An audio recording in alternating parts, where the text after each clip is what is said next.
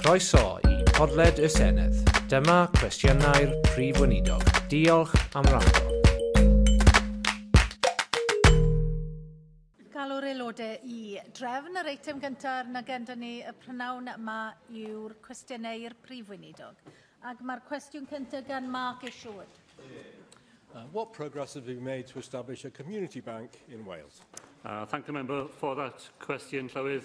The partnership created between Bank Cambria and the Community Savings Bank Association is completing a detailed project plan, an initial market assessment and feasibility study with the help of both the Development Bank of Wales and Cardiff University. I look forward to early receipt of that report.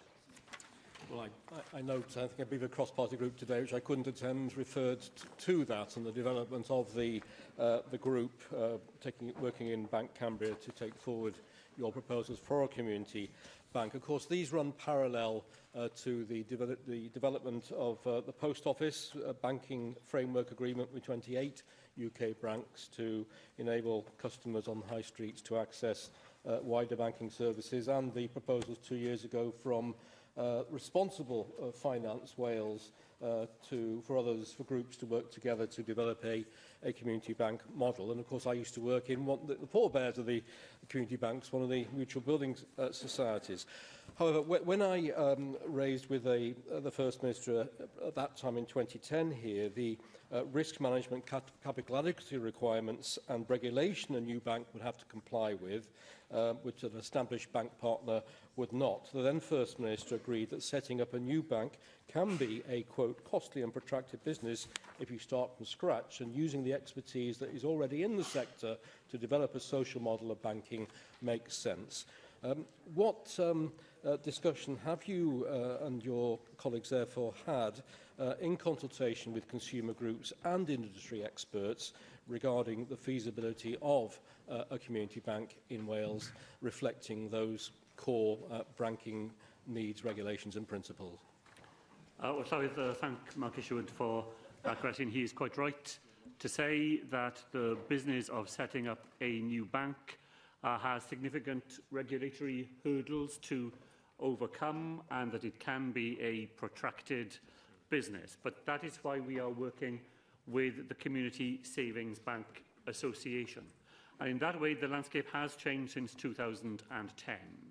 Because the Community Savings Bank Association, coming out of work carried out by the Royal Society of Arts, has financed itself and led preparation of constitutional documents, IT systems, branch designs, payment system links, product specifications, and critically, banking licence application documents. So there is now a great deal more work that has been done by a group of experts that gives us the foundation for what Bank Cambria can do here in Wales. The banking licence application document particularly breaks the process of obtaining a licence into a number of manageable phases. And that's the way that we intend to work through the process in Wales, taking it a step at a time. That's why the initial market assessment and feasibility study is so important, because it will test those basic questions of viability and sustainability. And then we will move to the next stage, working with 11 other initiatives that are at various stages of progress across the United Kingdom, each one of them under the umbrella of the Community Savings Bank Association, giving us the confidence here in Wales that we have the advice we need to make a success of our ambition to establish a community bank. Rhina Piorwerth. Dwi'n siŵr bysai'n haws pe bai gennym ni'n trefniadau rheoleiddio yn hynny o ran sefydlu banc o'r math yma, ond da ni fel plaid wedi cefnogi cael banc cymunedol ers blynyddoedd. Dwi'n edrych ymlaen I gael cyfri yn banc cymunedol ni yma yng Nghymru. Ond wrth gwrs ymateb ydy hyn rwan i'r ffaith bod banciau'r stryd fawr wedi gadael yn cymunedau ni yn niferoedd da ni wedi weld dros y blynyddoedd y diwetha. A fyddwch chi'n gytuno efo fi bod y ffaith yn bod ni wedi methu a rheoleiddio, wedi methu a gosod amoda ar y banciau hynny, wedi'n gadael ni yn y sefyllfa yma lle da ni wedi gweld yr exodus o wasanaeth ariannol o'r stryd fawr yn y modd da ni wedi weld yn y blynyddoedd diwetha. Wel, I gweud y gwir, Llywydd, mae mor gymleth na just I ddweud mae problemau o reoleiddio sy'n tu ôl beth sydd wedi digwydd ar y stryd fawr. Beth mae'r banciau yn dweud yw mae'r busnes model maen nhw wedi defnyddio dros y blynyddoedd just ddim yn gweithio fel oedd e amserau yn ôl. Dydy nifer o bobl sy'n defnyddio'r gangen wedi cwmpo. Mae lot fwy o bobl yn wneud y gwaith ar-lein. So mae rhywbeth yn y busnes model hefyd. Dyna'r pam mae'n wedi bod mor pwysig i gweithio gyda'r Community Saving Bank Association, achos mae nhw wedi creu model newydd ble mae nhw'n hyderus, mae'n posibl i redeg rhywbeth ar y stryd fawr mewn ffordd wahanol sy'n gallu gweithio yn lleol.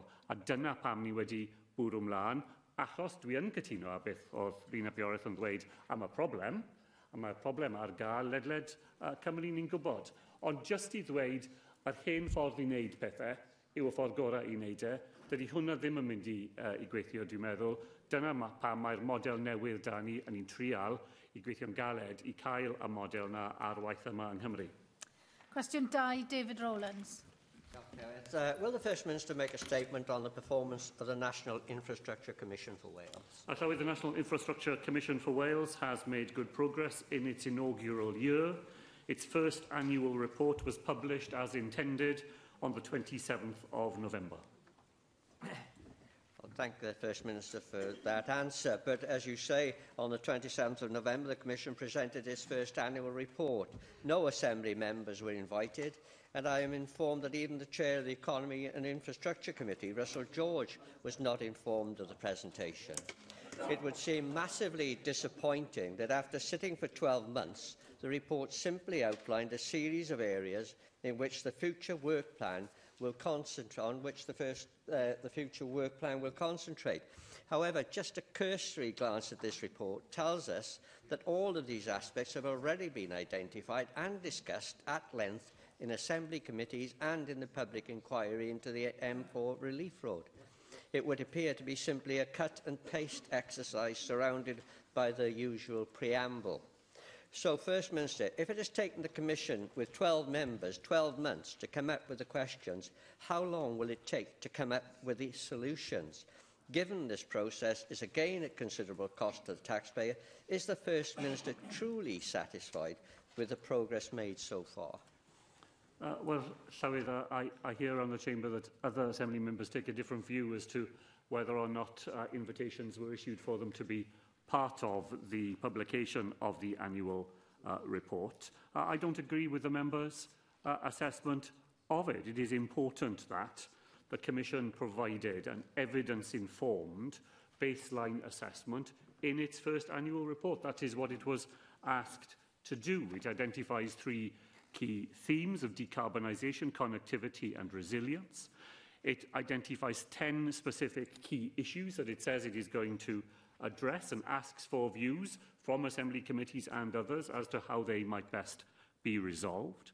It sets out 3 areas in which it intends to concentrate over the year ahead: in digital communications, especially in low-density rural areas, in renewable energy and connections to the electricity grid, and transport, where it wants to explore issues of capacity, congestion and decarbonisation. I think the annual report is a solid start to the work of the Commission, and what it will do is to respond to the report of the relevant committee, agreeing that the first State of the Nation report should be in November 2021, and that it will report as the committee recommended every 3 years thereafter. The Government has undertaken to review the Commission by May 2021, both its scope and remit, and I think all that demonstrates that there is an active programme of work which the Commission has begun to get a proper grip of, and that there is a plan in place for it to continue to discharge that work over the years ahead. Russell George. Thank you, Presiding Officer. I should confirm I was at the event last week. But what I will say is that although I was there, I was very unwhelmed by what was said at that first annual report. It's taken the Commission 1 year to find out that what they need to focus on is energy, digital connectivity, broadband and transport. Well, any of us in this chamber could have told the Commission just that. The only thing I did learn last week is that the Commission, which is set up to look at the long term, isn't going to take any evidence on the long-term approach at the moment. So I have to say I am totally unwhelmed on the Commission's work to date, and I don't think that the Commission is currently up to meeting the challenge that it has before it. Can I ask, First Minister, do you think that the current approach lacks ambition and substance? What are you going to do in terms to change the approach that's currently happening so far, with a lack of ambition and substance taking place? How many staff does the Commission appoint at the moment, and how many staff will be appointed in the future?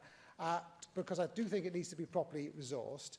And you are appointing a long-term chair, which I do think is welcome.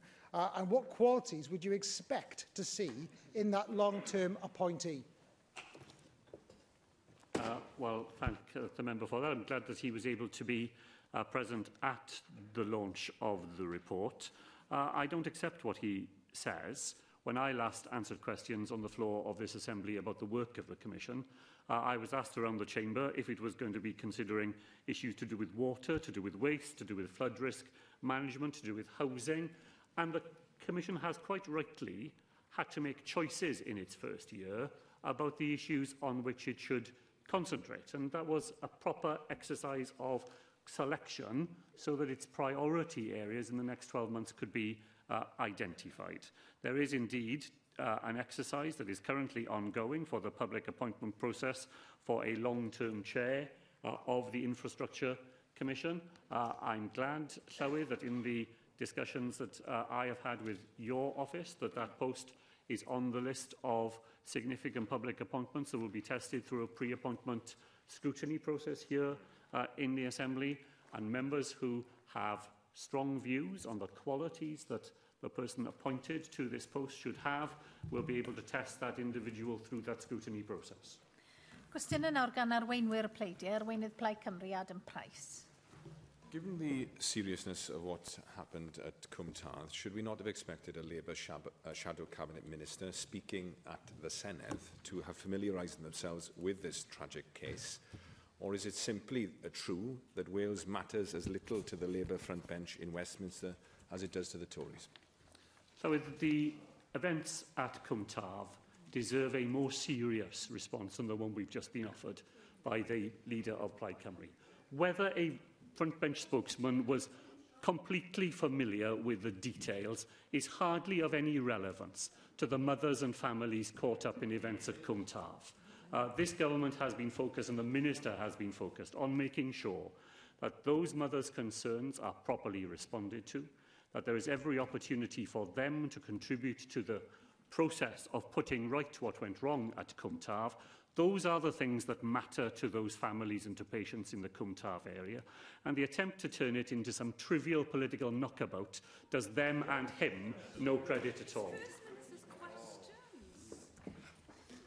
Surely the fact that a Labour Shadow Cabinet Minister called for an inquiry on Friday, then had to withdraw that on the Sunday simply because they hadn't shown, I think, what we would expect from them, which is a decent level of interest in what is happening to people in Wales.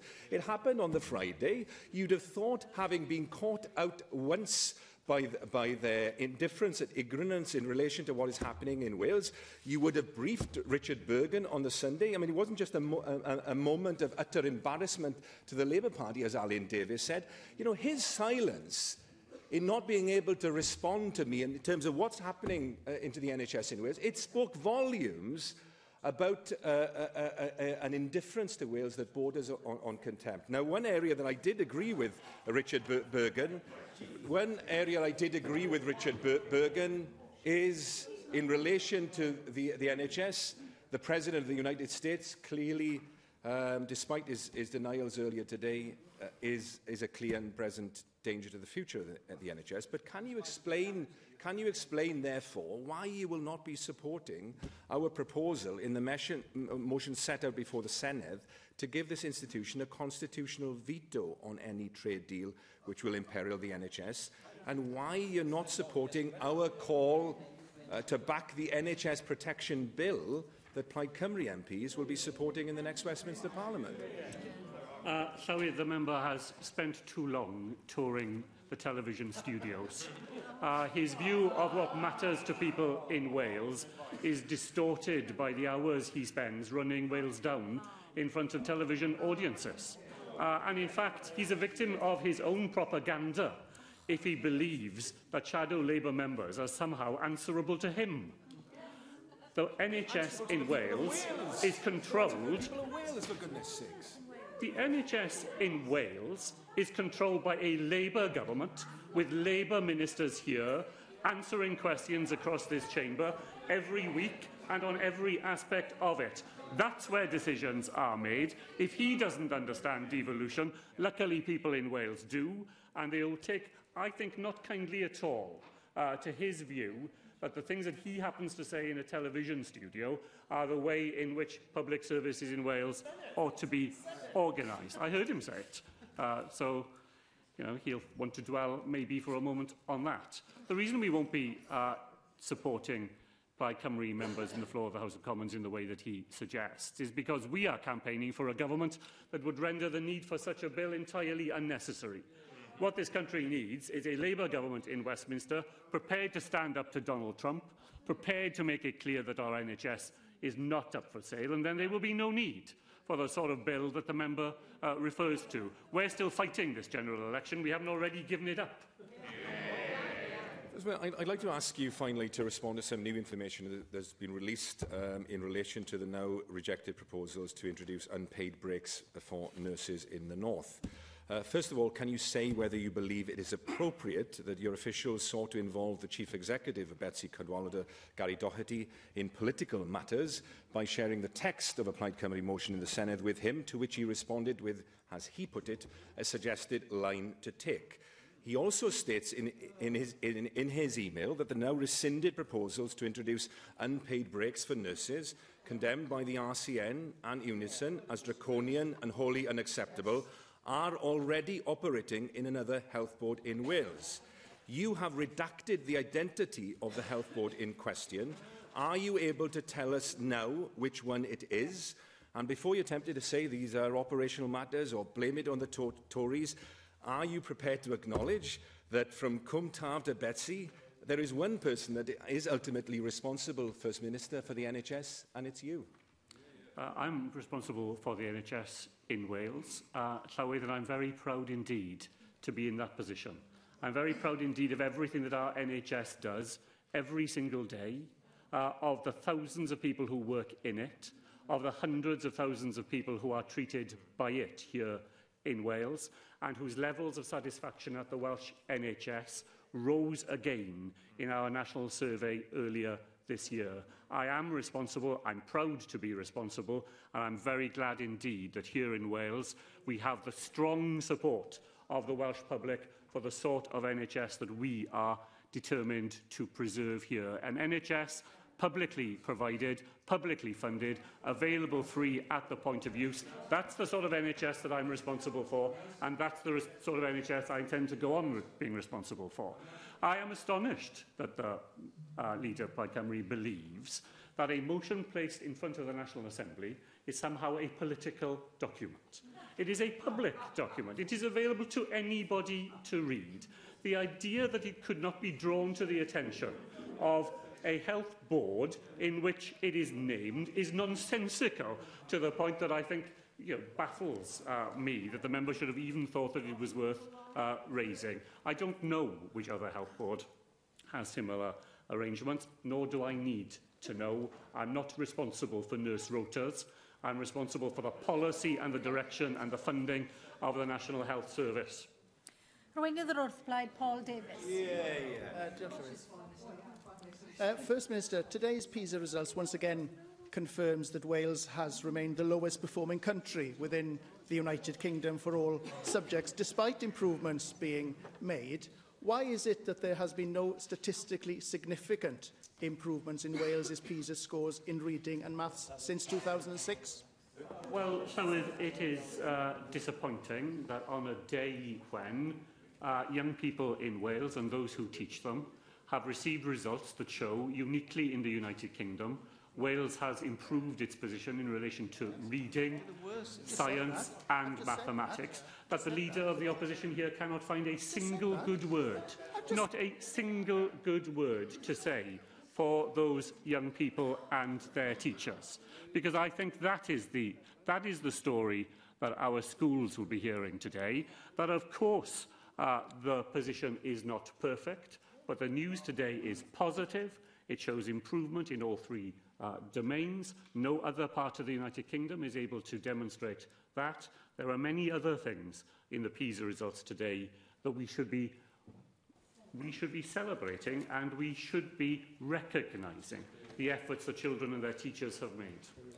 Well, clearly, First Minister, you weren't listening. I did say that improvements have been made, but you can't dress this up because we are still at the bottom of the league table of the United Kingdom. Despite the hard work of those in the teaching profession, Wales's science scores are still significantly worse than 2006. Wales is ranked bottom of the UK nations in reading, maths and science, and Wales is the only UK nation to score below the OECD average in all PISA measures. It's quite clear, First Minister, that you and your government are failing to significantly improve Wales's education system. Now, I know and accept that the Welsh Government has announced a series of reforms, and only last month, Professor Calvin Jones of Cardiff Business School and Sophie Howe, the Future Generations Commissioner for Wales, published the Education Fit for the Future in Wales report, which called for a new hypothecated and broad-based Welsh tax, specifically directed at enabling the curriculum transition. Now, given that you confirmed last week that taxes will go up under a Labour government, can you confirm, therefore, whether the Welsh Government will be bringing forward a Welsh education tax? I've never heard this idea other than from the member himself. It has no resonance whatsoever with this Welsh government. The truth of today's results is that Wales is now at the international average in all three subjects for the first time ever. That in mathematics and science, Wales performs at the same level as Northern Ireland and in Scotland. That we have the best ever scores in reading and maths and improvement in science as well. It's not where we want to be. It's not where our ambitions for the next PISA round want us to be. But you will never bring about improvements in a system if all you manage to do is forever. I can hear the member, and he doesn't need to keep repeating it. I can hear him the first few times that he thinks that it's a sensible thing to try and interrupt from where he is sitting. It doesn't help him, it doesn't help anybody trying to make sense of these things, and it certainly doesn't help children and young people in our schools who have achieved something very worthwhile in these PISA results to act as though it didn't count for anything. Slapping yourself on the back. But First Minister, we are still at the bottom of the UK league table when it comes to these results. Yes, of course, I accept that there have been improvements, but you are quite clearly failing our children and young people, because we should have seen much better improvement over the last few years. Now, of course, the Education Fit for the Future in Wales report, which clearly you want to dismiss, has called for GCSEs to be scrapped. And as we're all aware, Qualifications Wales is launching a consultation on the future of GCSEs and other qualifications taken by 16-year-olds. First Minister, it is crucial that the Welsh Government gets this right and that Welsh learners will not be let down like the learners of the previous decade have been. Now, it is an undeniable fact that Wales' 2019 GCSE results is on a par with 2007. Our PISA results, as I've just said, are still the worst in the UK. and only 29% of young people in Wales actually go to university. First Minister, what reassurances can you offer learners across Wales, as well as families and education providers, that the Welsh Government will take responsibility for its record of delivery, and that moving forward, no stone will be left unturned in ensuring that learners in Wales have access to an education system that is fit for the 21st century?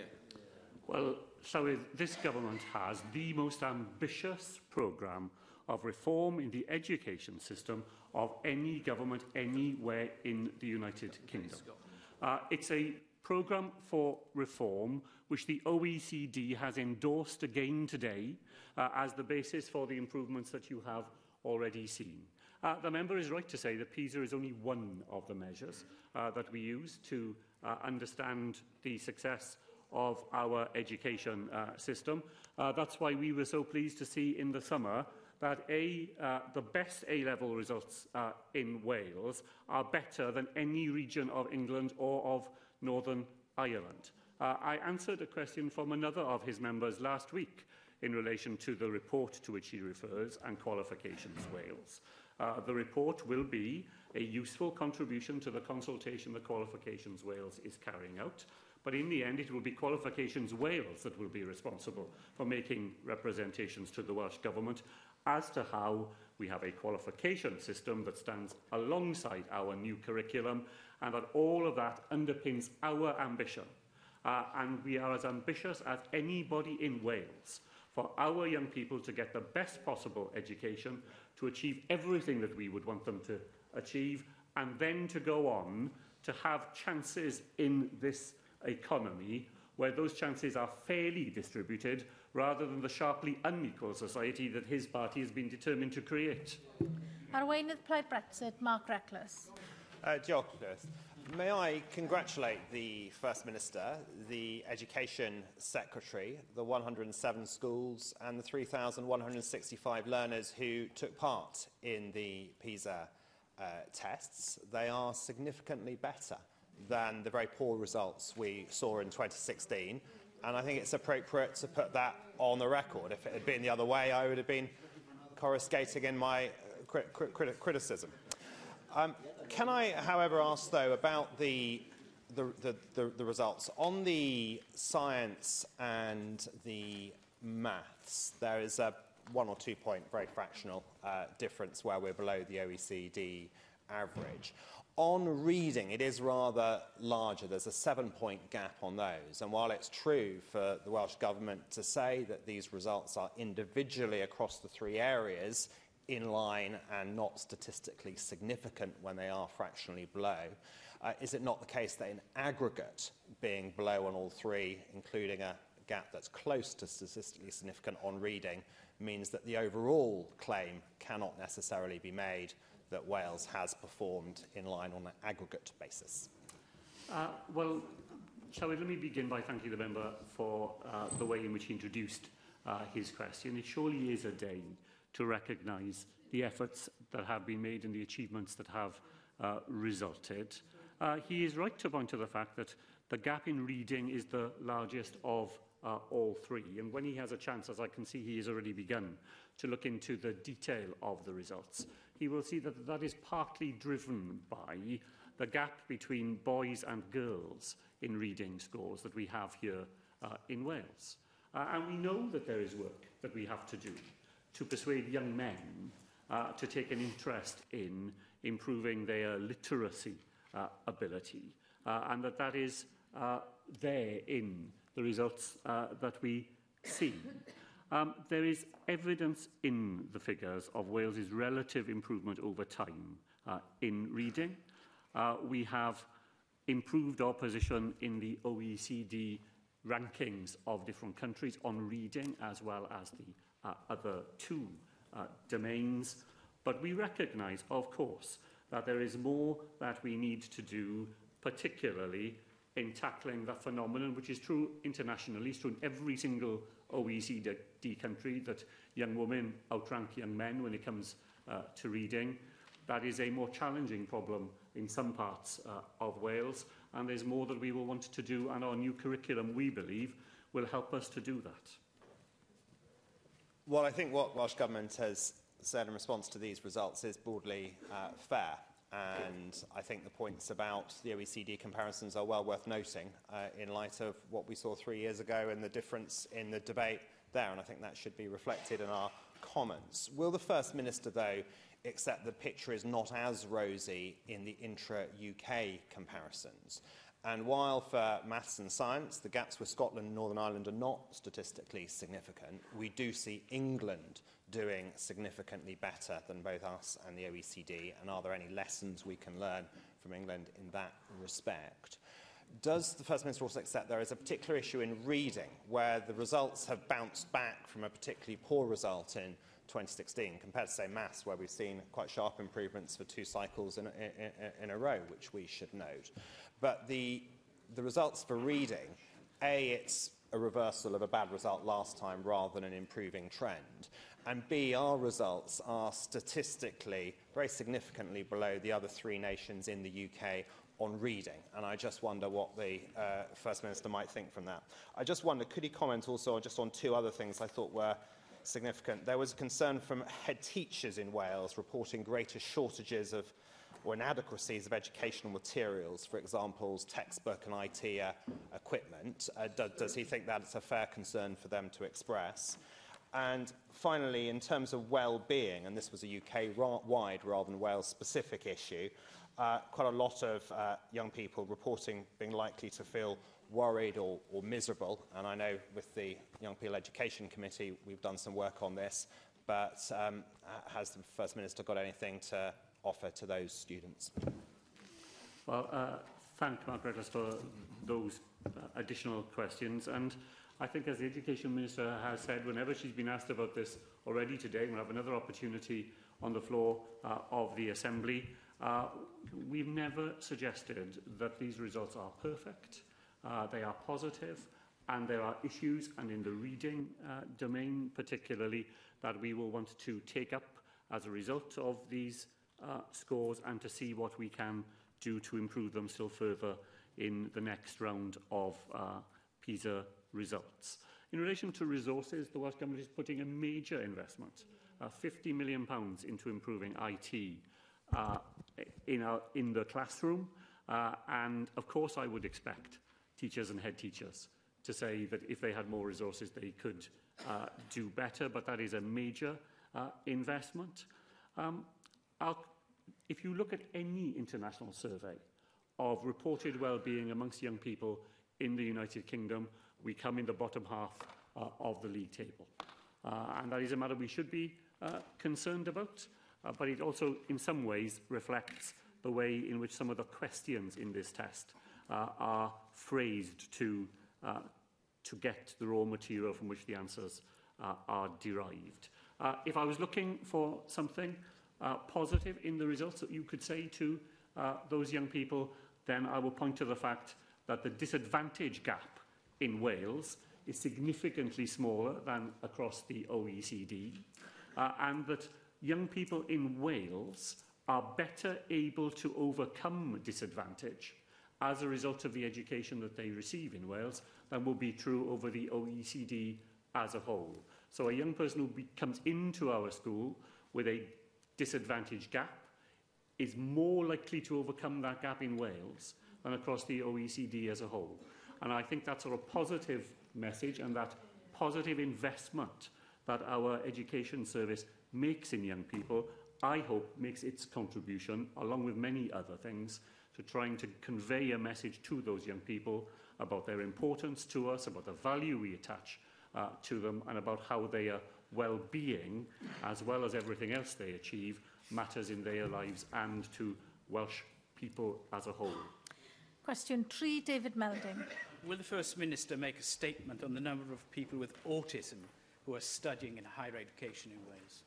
Thank the member for that question, Llywydd. There were 800 higher education students in Wales recorded in 2017-18 as having a self-declared social communication impairment such as Asperger's syndrome and other autistic spectrum disorders.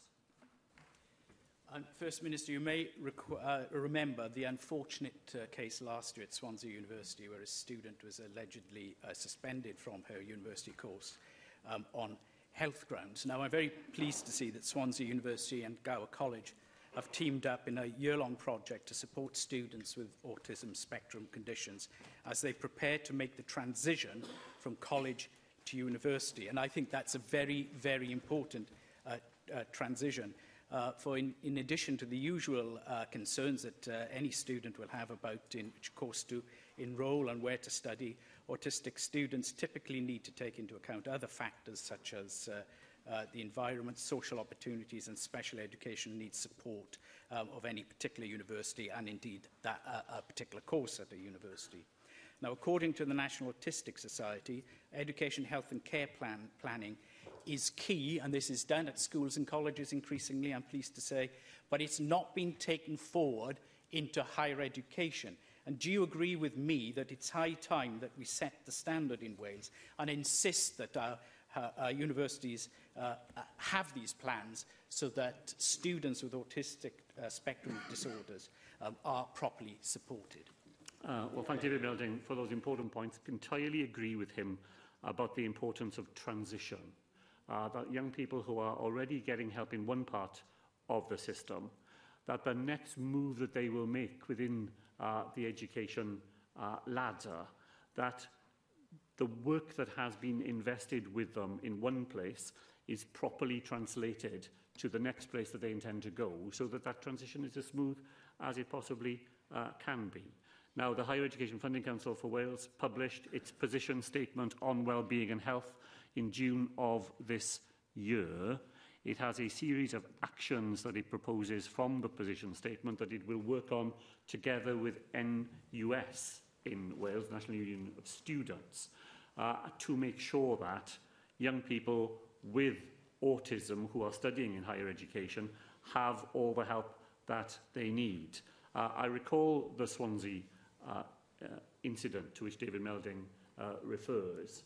And within the last 2 weeks, I met a young woman who is studying at Swansea University today, who was very positive indeed about the help that she was receiving to make sure that her autistic condition was recognised and understood. She was getting some help through the Disabled Student Support Allowance that we have here in Wales, 3,400 Welsh students benefiting from that £8 million fund.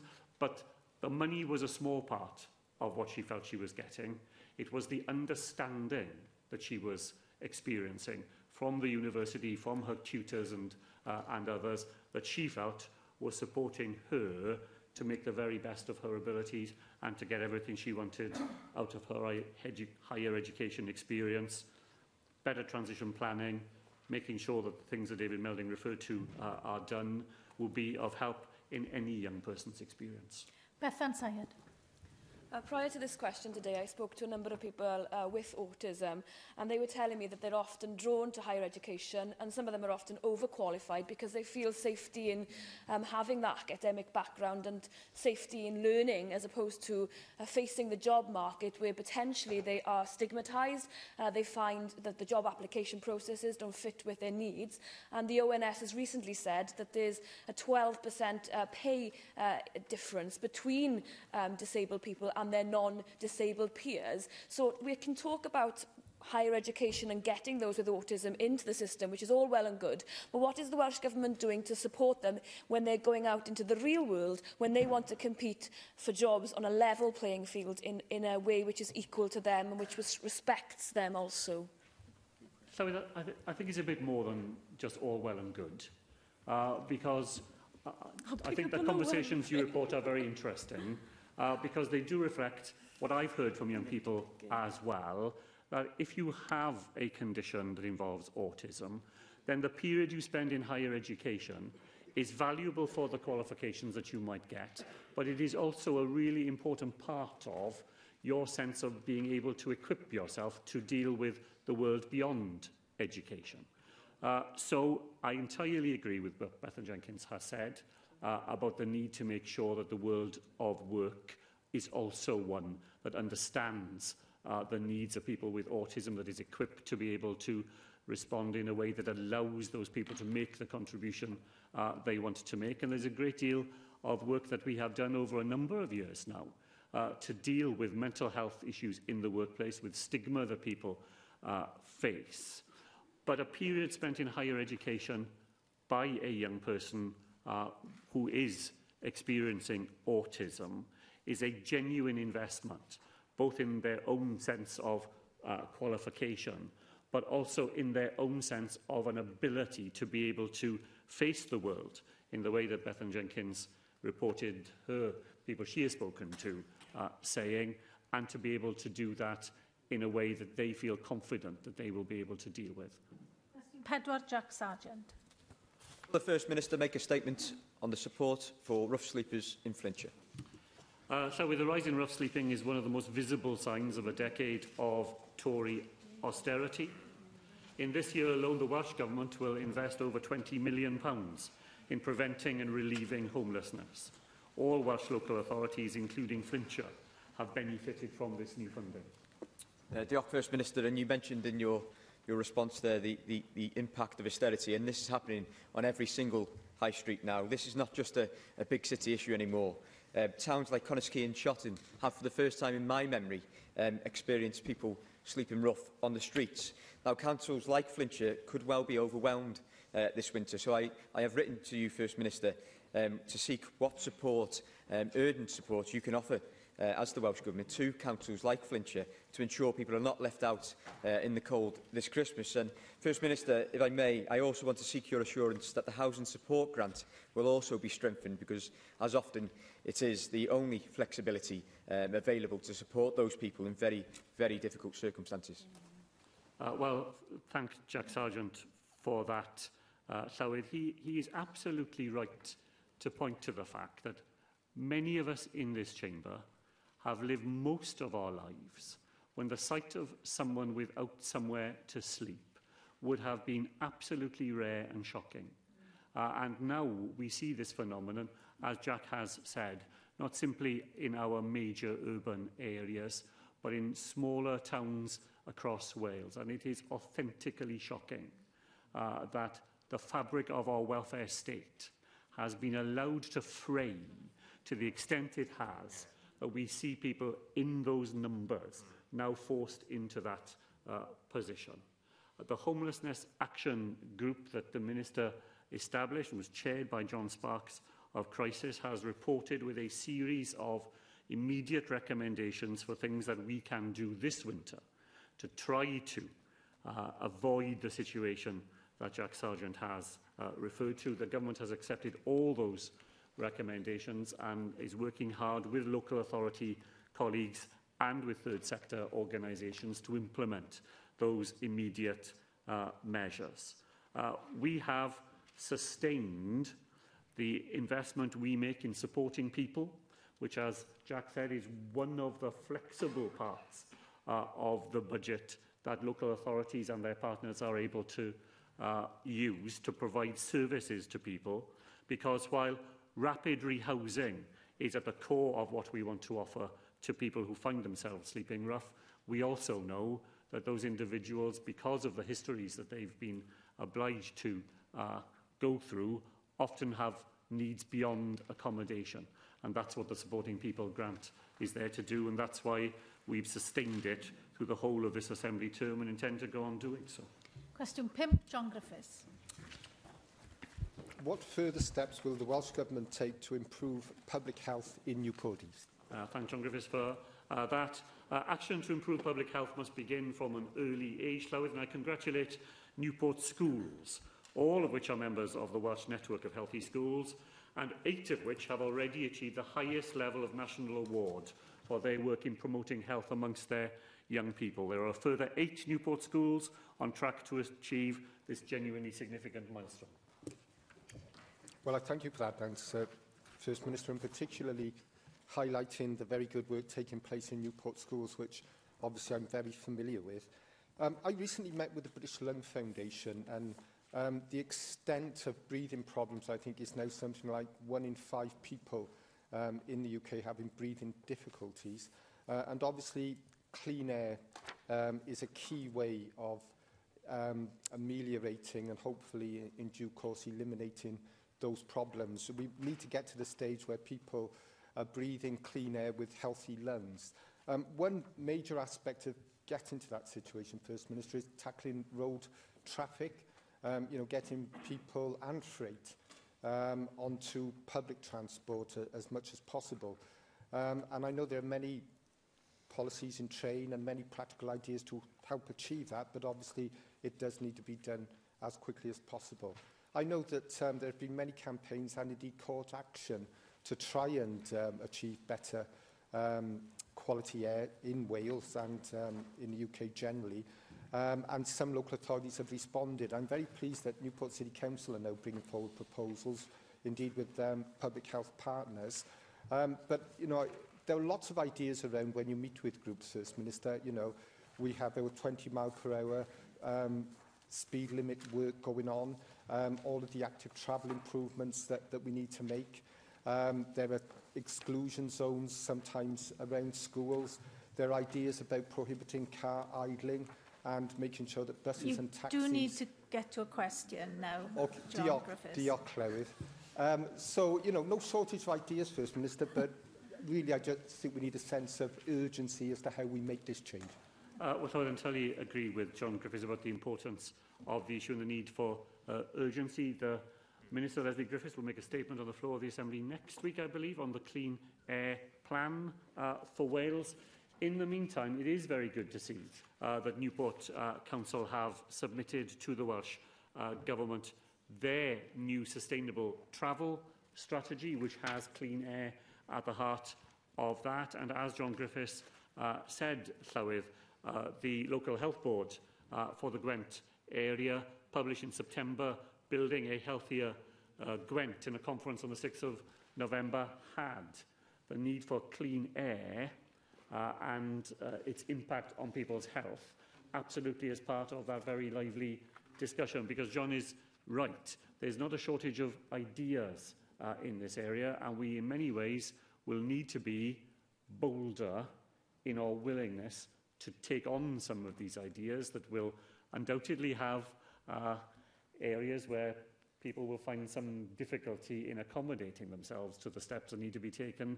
But we have to be serious about clean air. It's a genuine public health issue, and using the third sector, through the British Lung Foundation as others, to add to the repertoire is absolutely part of how we wish to go ahead. Cwestiwn 6, Delyth Joel. Will the First Minister make a statement on priorities for the NHS in South East Wales? Thank the member for that. Amongst our immediate priorities for the NHS in South Wales East is the completion of the £350 million investment in the 470-bed Grange University Hospital. It will provide specialist acute and critical illness services for over 600,000 people in the southeast of Wales. Thank you, First Minister. A constituent of mine recently contacted me with serious concerns about the way that Cwm Taf Health Board has been dealing with his case. Now, he was given an operation around a decade ago to remove a malignant melanoma, which was thankfully successful, but he was told he would need yearly checkups for the rest of his life to monitor the situation. He's since developed freckles on his eyes, which are benign, but they could turn cancerous, and obviously owing to his medical history, it's even more important that he would receive yearly checkups. Recently, his requests for an appointment from Cwm Taf have been rebuffed on numerous occasions, and it all came to a head when he received a letter from a private health company called Community Health and Eye Care, acting on behalf of the Health Board, who told him that he did not require further appointments with a consultant, and that if he wished, he could see an optician every now and again instead. Now, my constituent then contacted his consultant directly, who was adamant that he did indeed need yearly checkups with a consultant. First Minister, could you tell us what Community Health and Eye Care's relationship is with Cwm Taf Health Board? And do you agree with me that it would be completely unacceptable for a Welsh Health Board to employ a private company to cut waiting lists by denying patients appointments that they need for health reasons? Good question. I'm not familiar with the details, of course, of the individual case. And as Cwm Taf is not in South Wales East, I haven't come prepared with all the details to answer the question this afternoon. But what I do know is that the Minister has recently reformed the way in which ophthalmology services are... so sorry, I can't hear the... To continue answering the question. I do know in general, I'm trying to be helpful as I can to the member in her question, that the Minister has reformed the way in which ophthalmology services are provided in Wales to make sure that follow-up appointments are treated just as first appointments would have been in the previous system, because we know that 90% of follow-up patients are likely to need the sort of ongoing care to which Derek Jewell referred in the individual case which she has identified this afternoon. It is very important that we make maximum use of the very skilled individuals who we have practicing ophthalmology in the community. We have an underused resource. We've known this for a number of years, that people are sent to hospital for appointments when those conditions could just as equally clinically be attended to by our highly trained opticians who operate on the high street. So our policy is to maximise the use of community services so that people who need a consultant-led service are able to get it more rapidly, because they're not waiting behind people who could equally easily and more conveniently have received the care they need in the community. Very willing to look at the individual case at all to see whether those principles have been properly applied in that case. But that is the underlying approach which the Welsh Government brings to these services. Question 7, Evan David. Will the First Minister make a statement on the Welsh Index of Multiple Deprivation 2019 results report? The latest Welsh Index of Multiple Deprivation was published on November the 27th. It well illustrates the impact of a decade of enforced austerity on communities across Wales. There was some positive news for Lansbury Park in the Caerphilly constituency. It is no longer ranked as the most deprived area in Wales, although, as the First Minister recognises, there are still difficulties and it remains in the top 10. I think the improvement has been down to a mixture of investment from the Welsh Government, the European Union and Caerphilly County Borough Council, particularly with regard to the Welsh Housing Quality Standard. £8 million has been spent on new cladding, roofing for council properties. £4.5 million has been spent on new bathrooms and kitchens, and overall £2.5 million in addition with regard to the Welsh Housing Quality Standard. I think some of the things we've talked about today with regard to education and the improvements the Welsh Government has plans there will make a difference in Lansbury Park. Flying Start makes a difference to that community. What more can the Welsh Government and the First Minister envision will be done for a close-knit community, a wonderful community like Lansbury Park? Well, thank Evan David for that. It's very important that we analyse the wealth of information that's there in the Welsh Index of Multiple Deprivation, both to understand why there are some communities that remain at what the report describes as the deep-rooted end of deprivation, and why there are other communities who have managed to find a different place in that report. And Lansbury Park, it's very good to hear that there's been some progress made there. When that analysis comes to be done, I think what we will see is that those communities who find themselves at the sharpest end of deprivation in Wales have one key characteristic in common, that they have an over-representation compared to other parts of Wales of families with children. And the reason that they end up in the position they are in is because of the cuts in benefits that those families have had to face over the last decade. A lone parent in Wales will lose £3,720 every year as a result of benefit cuts in Wales. A family with 3 or more children in Wales will face cuts of £4,110 every year. That's £75 every single week, less to manage on to meet the needs of your family and your children. And those communities that find themselves at the sharpest end of the Welsh Index of Multiple Deprivation have more families with children than other communities in Wales. And it's no surprise to me that you see that reflected in the tables. But just as we look to understand why there are communities that face those challenges, it's really important that we look to see how other communities have managed to find themselves in a different part of the spectrum.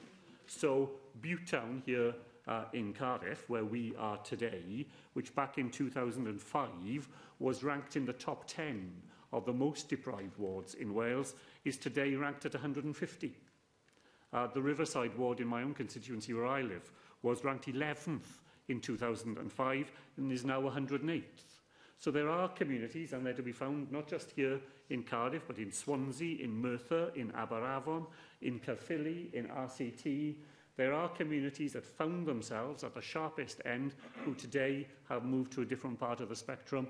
And it's equally important that we try and identify what the conditions have been that have allowed those communities to move in that direction. I think Hefin David, in pointing to the Welsh Quality Housing Standards and some other investments that have been made, has begun to help with that analysis, identifying the factors that create conditions of success and then helping us to do more of that in the future. Tynnu'r cwestiwn 8 yn ôl, ac felly nôl a cwestiwn 9, Vicky Howells. Diolch, Llywydd. What consideration has the Welsh Government given to the finding of the Unadopted Roads Task Force? Thank the member for that. The Unadopted Roads Task Force Group published its report last summer, and the recommendations were approved by the Minister for Economy and Transport. That group is now implementing the recommendations that it made. I thank the First Minister for that answer, and I've arrived here at plenary today straight from a meeting with Persimmon, where it looks as though we are very, very close to getting 3 estates adopted, some of which were built almost 18 years ago. But I'm very well aware that for every family who I've been able to help with regard to that, there are many, many other homeowners out there in Wales living on unadopted roads or on unadopted estates. I welcome the findings of the Unadopted Roads Task Force, but I would like to know what plans are there for the future to progress those recommendations. Thank the member for that. There were 7 different recommendations made by the group. It wanted a good practice guide to be produced, and that has been produced and is currently being trialled by local authorities. It asked for the development of a set of common standards, and that work is very close to completion. It's being carried out jointly by local authorities and by housing developers.